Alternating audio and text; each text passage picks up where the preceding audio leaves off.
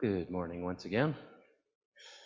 And good morning to those on Zoom or listening online. So glad to have you with us today.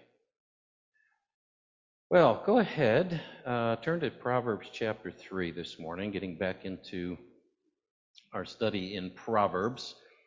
And while you're turning to Proverbs chapter 3, I have a question for you. Have you ever had the thought, God's punishing me for something? Can't tell you how many times I've heard that through the years, when things are really going wrong and God's punishing me, God's mad at me for something. And I want to correct that notion for us today in a way that I hope will be encouraging. Because at one point or another in our Christian lives, we're going to face that question. We need to know how God deals with us so that we can navigate through those difficult times, so that we can, yes, receive that forgiveness, or yes, receive His chastening for our good. But we need to kind of understand how this works so we can maneuver that, so we don't get off into God's punishing me, He's mad at me, I'll never get it right, and just, create distance in the relationship, but to come back to Him in a way where we know and can receive His love. Amen? Proverbs chapter 3, beginning at verse 11. The Bible says, "My son, do not despise the Lord's discipline, or be wary of His reproof. For the Lord reproves him whom He loves, as a father the son in whom He delights." When I do pre-marriage counseling, one of the things we naturally talk about is raising children, right? And one of the obvious things in raising children is this whole matter of discipline. And boy, things have changed through the last 50 years, haven't they, as far as discipline goes? Well, borrowing from a later chapter of Proverbs, chapter 13, verse 24, says this: "Whoever spares the rod hates his son, and he who loves him is diligent to discipline him." In other words, if a child, and we all know this as parents, if a child is just allowed to do whatever they want whenever they want, what happens? Right? They get spoiled, they get self-centered, they don't have any respect for authority or anything like that, and ultimately it turns out to have a miserable life not only for themselves but for the people around them, right? So, a loving parent who is genuinely concerned for that child's well-being later on in life will be diligent, the Bible says, to discipline. Now, what I like to do, based on my own mistakes as a dad, because I was very imperfect as a father, is to explain the difference between discipline and punishment. They may seem like synonyms, but I think as we look closer, we will see there is a difference between the two. I have a chart I have in my counseling. I want to put that up on the screen for you here. And there we go. Okay. So, punishment versus discipline. When you look at the chart here, you'll see the motivation for punishment is anger. The motivation is anger. Whereas what we just read as far as discipline in Proverbs said what? What is the motivation for discipline? Love, right? It's love. Genuine concern for the child's best interest.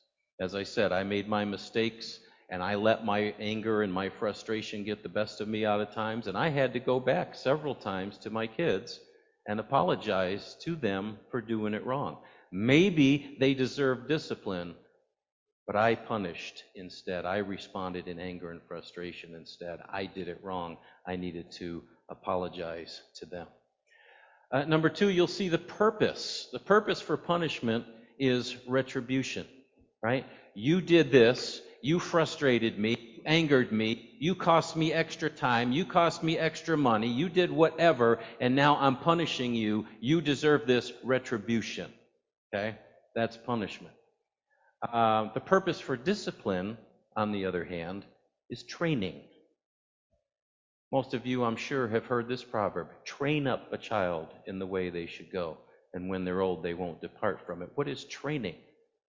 It's instruction, it's mentoring, it's encouragement, it's discipline. It's a whole process, right, of training someone in character and different things, right? So, that process we need to, in order to raise a child to be wise and confident and caring and a productive member of society. Number three here, the practice of punishment is inconsistent. And this to me is the hardest thing of parenting. I don't know how many amens I'll get. The hardest thing in all of it was consistency, right? If you do that again, you're gonna one more time, right? And it keeps changing. Why? Because we're busy, we're involved in something else. I told you, and the line just keeps moving and moving and moving. The child doesn't know where the line is, right? And studies show overwhelmingly that proper boundaries actually do add to the security and feeling of well-being of a child. So the practice of discipline, on the other hand, is methodical. It's planned. It has a goal, right, for the child's best good. Okay? There's thought behind it. There's a plan versus reaction, right? Number four, the response for punishment, fear. I grew up with some of that. The response for punishment is fear. I don't want to be punished, or this happened to me, so I'm going to do it, right? But the response to good discipline, on the other hand, is respect. Okay? Maybe not right away, but if the discipline is understood, if the why is understood, if the goal is understood, if the motivation is understood, it's going to lead to respect, isn't it? Respect for the parent, respect for the boundary, right? How many wish you would have listened a little bit better when you were younger to some things, lessons that you had to learn the hard way? Amen? So, and then number five, the results. The results of punishment, I'm going to call this outward obedience. Outward obedience. Yeah, it gets done, but the attitude of the heart. I heard a story of a little kid who was sent in the corner, to sit in the corner, and said, "I'm sitting on the outside, but I'm standing on the inside." Right? You get the outward obedience. The thing happens. I'm made to submit, therefore I do it. Or stop doing this or that.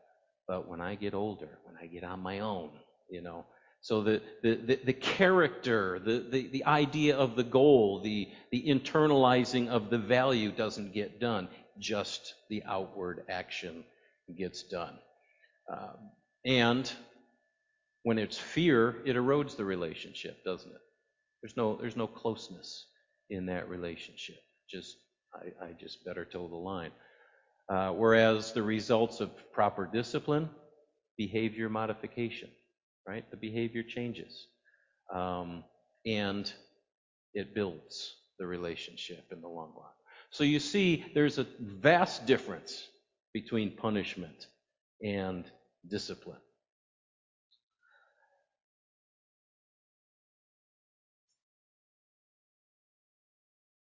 All right. Okay, so no parent, sorry, I lost my place here. No parent, no situation is perfect. Everybody give yourself a right? Um, but on the whole, the results of discipline versus punishment are going to be far, far greater. Actually, there is one perfect parent, isn't there? Our Father who art in heaven is perfect.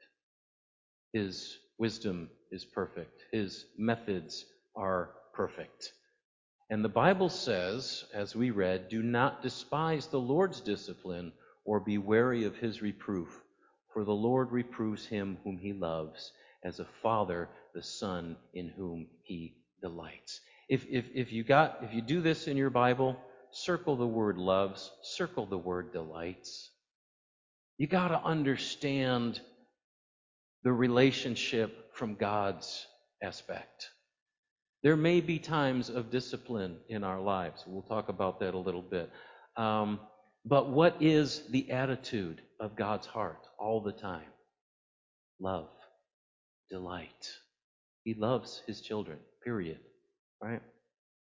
The Lord's discipline, not punishment. The Hebrew word can also be translated as training. In other words, it's part of that process, a process that includes encouragement, right? We come to church, we get encouraged, we read God's Word. Not only is there exhortations to do this or not to do that, but there's all kinds of promises in God's Word of what He has for us as His children. Talks about His love for us, talks about grace, right? All of these things that are there for us. The power of the Holy Spirit that is available to us, right? Mentoring, right? Jesus trained disciples, didn't he? The interesting word, disciple, isn't there? How does that fit with discipline, right? Because there's training, part of that process. Encouragement, reproof when necessary, as God himself reproves. Reproves how? Him in whom he loves. So again, as a parent who is concerned for our well-being, concerned for the type of person we are, for the kind of life that we live that is going to be a blessing to us and a blessing to the people around us, God will discipline us at times, right? Romans 8:29 says this, "For those whom he foreknew, he also predestined to be conformed to the image of his Son, in order that he, Jesus, might be the firstborn among many brothers." Okay? What is his ultimate goal? To conform us to the image of Jesus, to make us like Jesus. Anybody that we'd rather be like? Right? Think of the character and nature of Jesus. Yeah, that's his goal. Make us like him.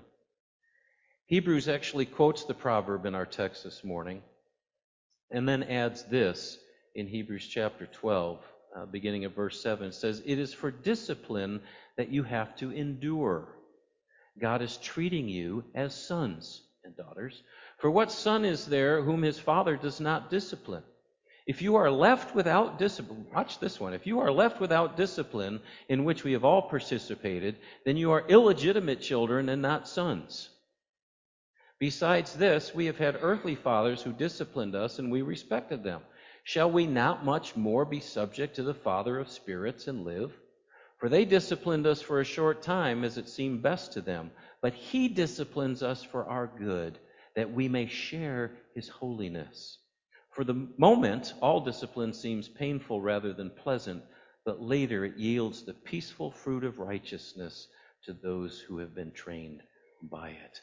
Hebrews says that this is something that we will all go through at times as children of God. God's discipline. What does the discipline of God look like? What does the discipline of God look like? Well, for me, as I can look back over the last 40 years, the discipline of God is one of two things. Number one, it's allowing me to face the consequences of my actions. And we see this, I touched on this last week a little bit, we see this with Israel, okay? God would warn. How many ever heard the word conviction?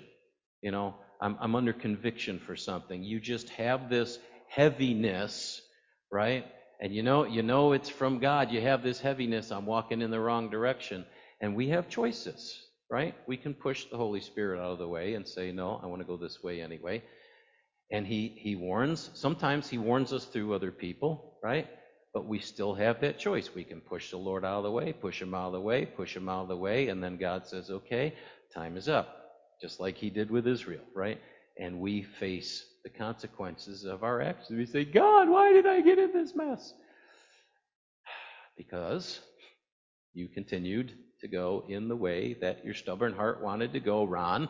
And so now you have to face that. You have to see what this direction is going to bring in your life. He is patient with us. He gives us rope, and calls us to come back home, calls us to respond to that conviction, calls us to repentance, right? But if we push and push and push and push, finally God says, okay, right? And we face consequences. That's one of the biggest teachers in life is consequences. And that's why as parents, there are times that we need to get out of the way and let our children face the consequences of their actions so that they can learn that you just don't get bailed out every time you do something wrong. That's one of the ways that we learn, and that's one of the ways that God teaches us, right? In consequences. The other way that I see this happen is just as it did with Israel, when they would turn from God over and over, he would just lift his hand, and then things just start going wrong, right? All heck breaks loose, and why suddenly this is going wrong, and this is going wrong, and this is going wrong, this is going wrong, and what do we do instinctively? God, right? So he's saying, I can't get your attention any other way, so I'm going to let the bottom drop out so that you have to look up and get your attention. But again, what is that? Is that being done in punishment? Is that being done in retribution? Absolutely not. God is trying to train us. He's trying to teach us. He's trying to get us back on the path to a life, to a character more and more like Jesus, so that we can live that best life, right? And be a blessing to ourselves and to the world around us. God always, always, always has our ultimate good in mind. His discipline is always in love. It may be painful, as Hebrews says, because no discipline is pleasant. It may be painful when we're going through it. But it says later it yields the peaceful fruit of righteousness.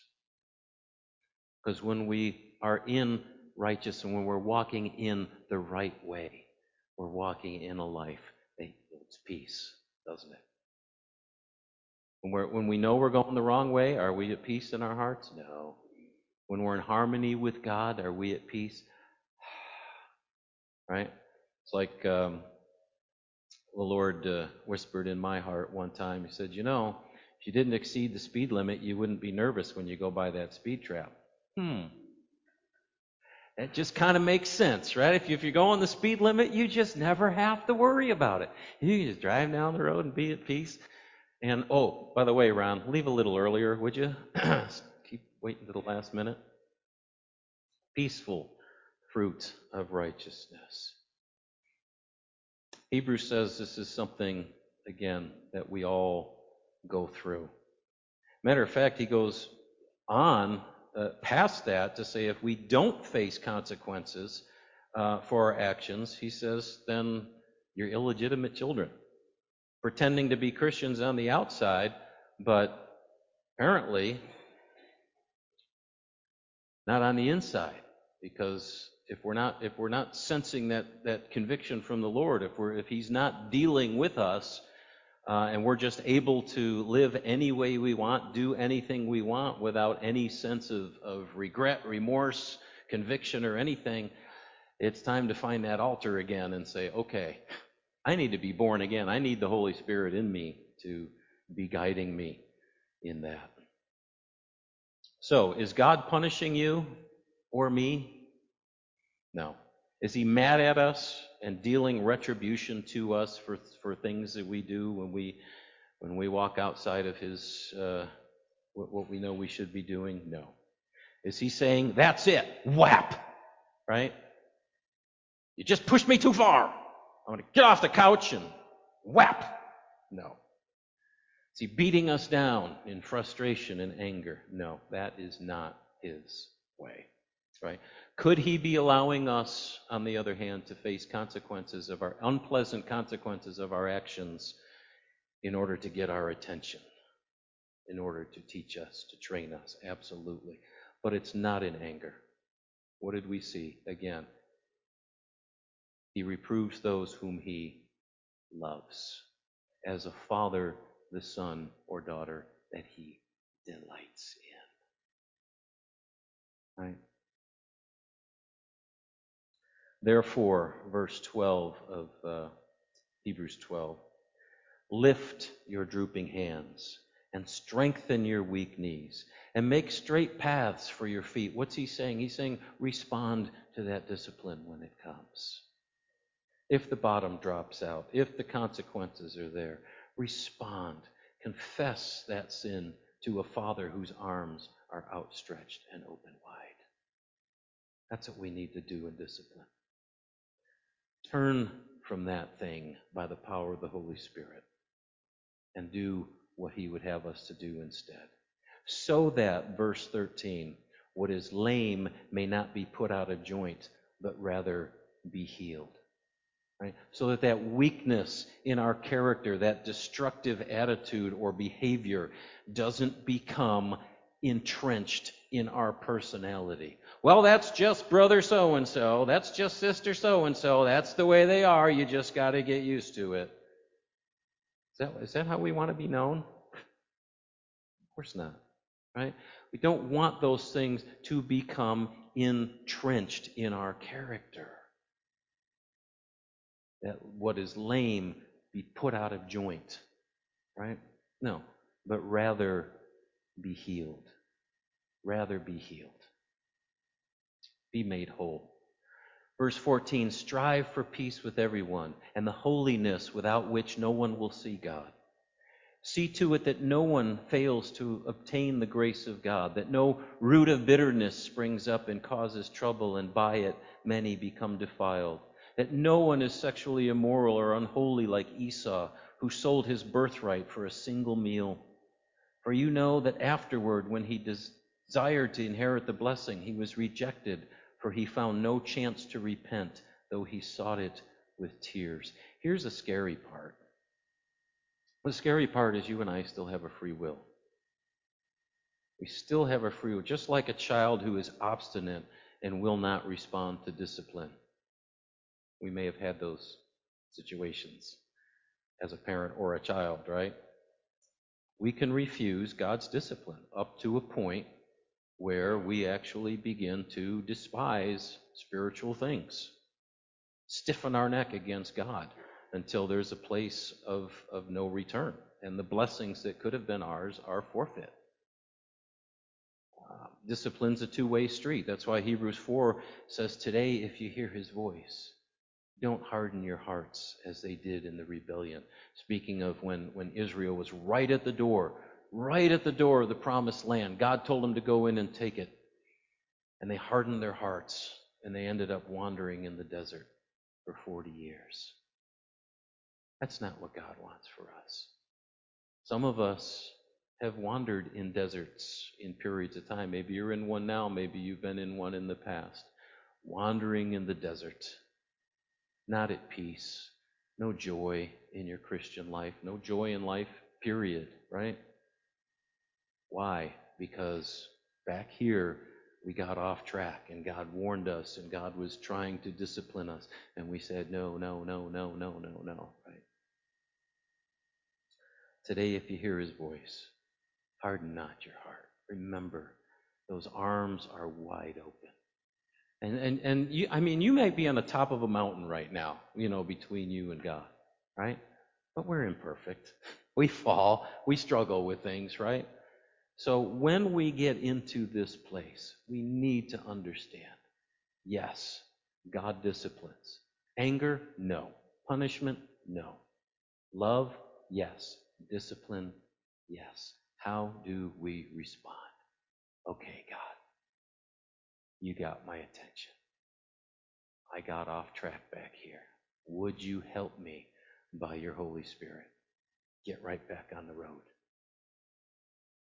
And what does the Bible say? When we confess our sins, he is faithful and just to cleanse us from our sins, cleanse us from all unrighteousness, right? That's our God. Open arms, ready to receive.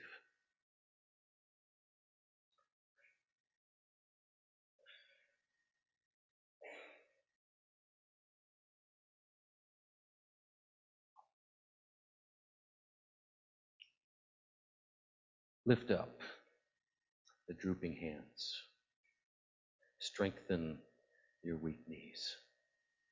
See, when we saw this in the Old Testament in Israel, thankful to God for that example that we see God dealing with a nation, so we know how he kind of works in these things. How many times when they faced difficulty, instead of running to God, they complained, they murmured, right? Especially just coming out of Egypt there, they would murmur that God brought us out here in the desert to kill us, right?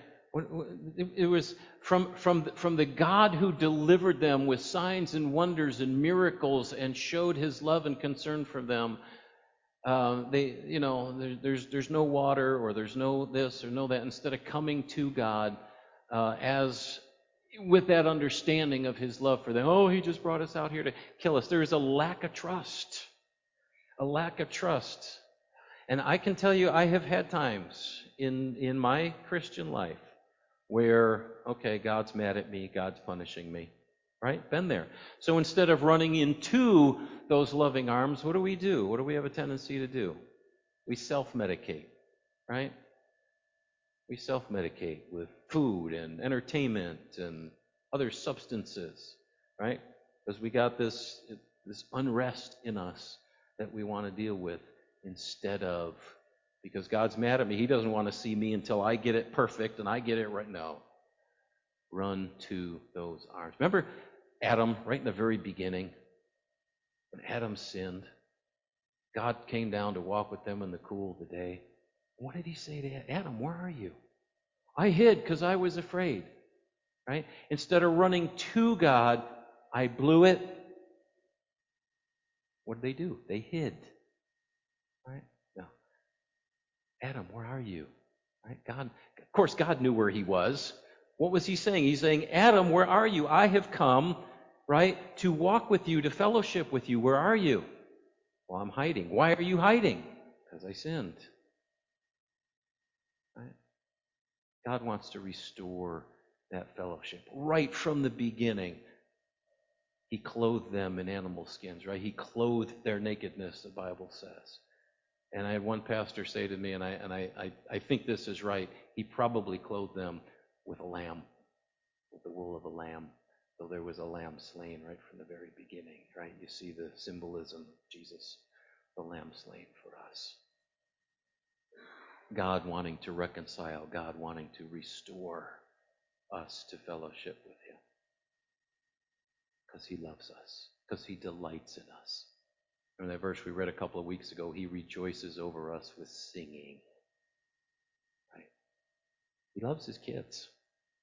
So, lift up those drooping hands, strengthen those weak knees, make straight paths for your feet, so that what is lame may not be put out of joint, but rather healed. Healed by a Father who loves us more than we could ever imagine. Amen? Amen. Let's pray. Oh, Father, thank you for helping us to see that you never cast us out in anger.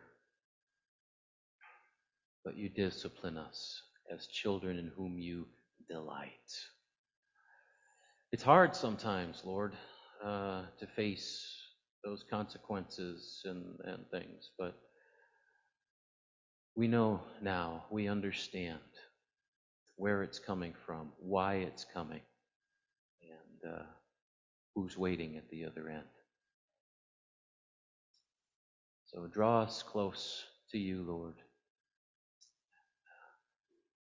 Help us to know that you will forgive us, you will cleanse us, you will restore us, because that's who you are. Thank you, Lord. In your awesome name we pray.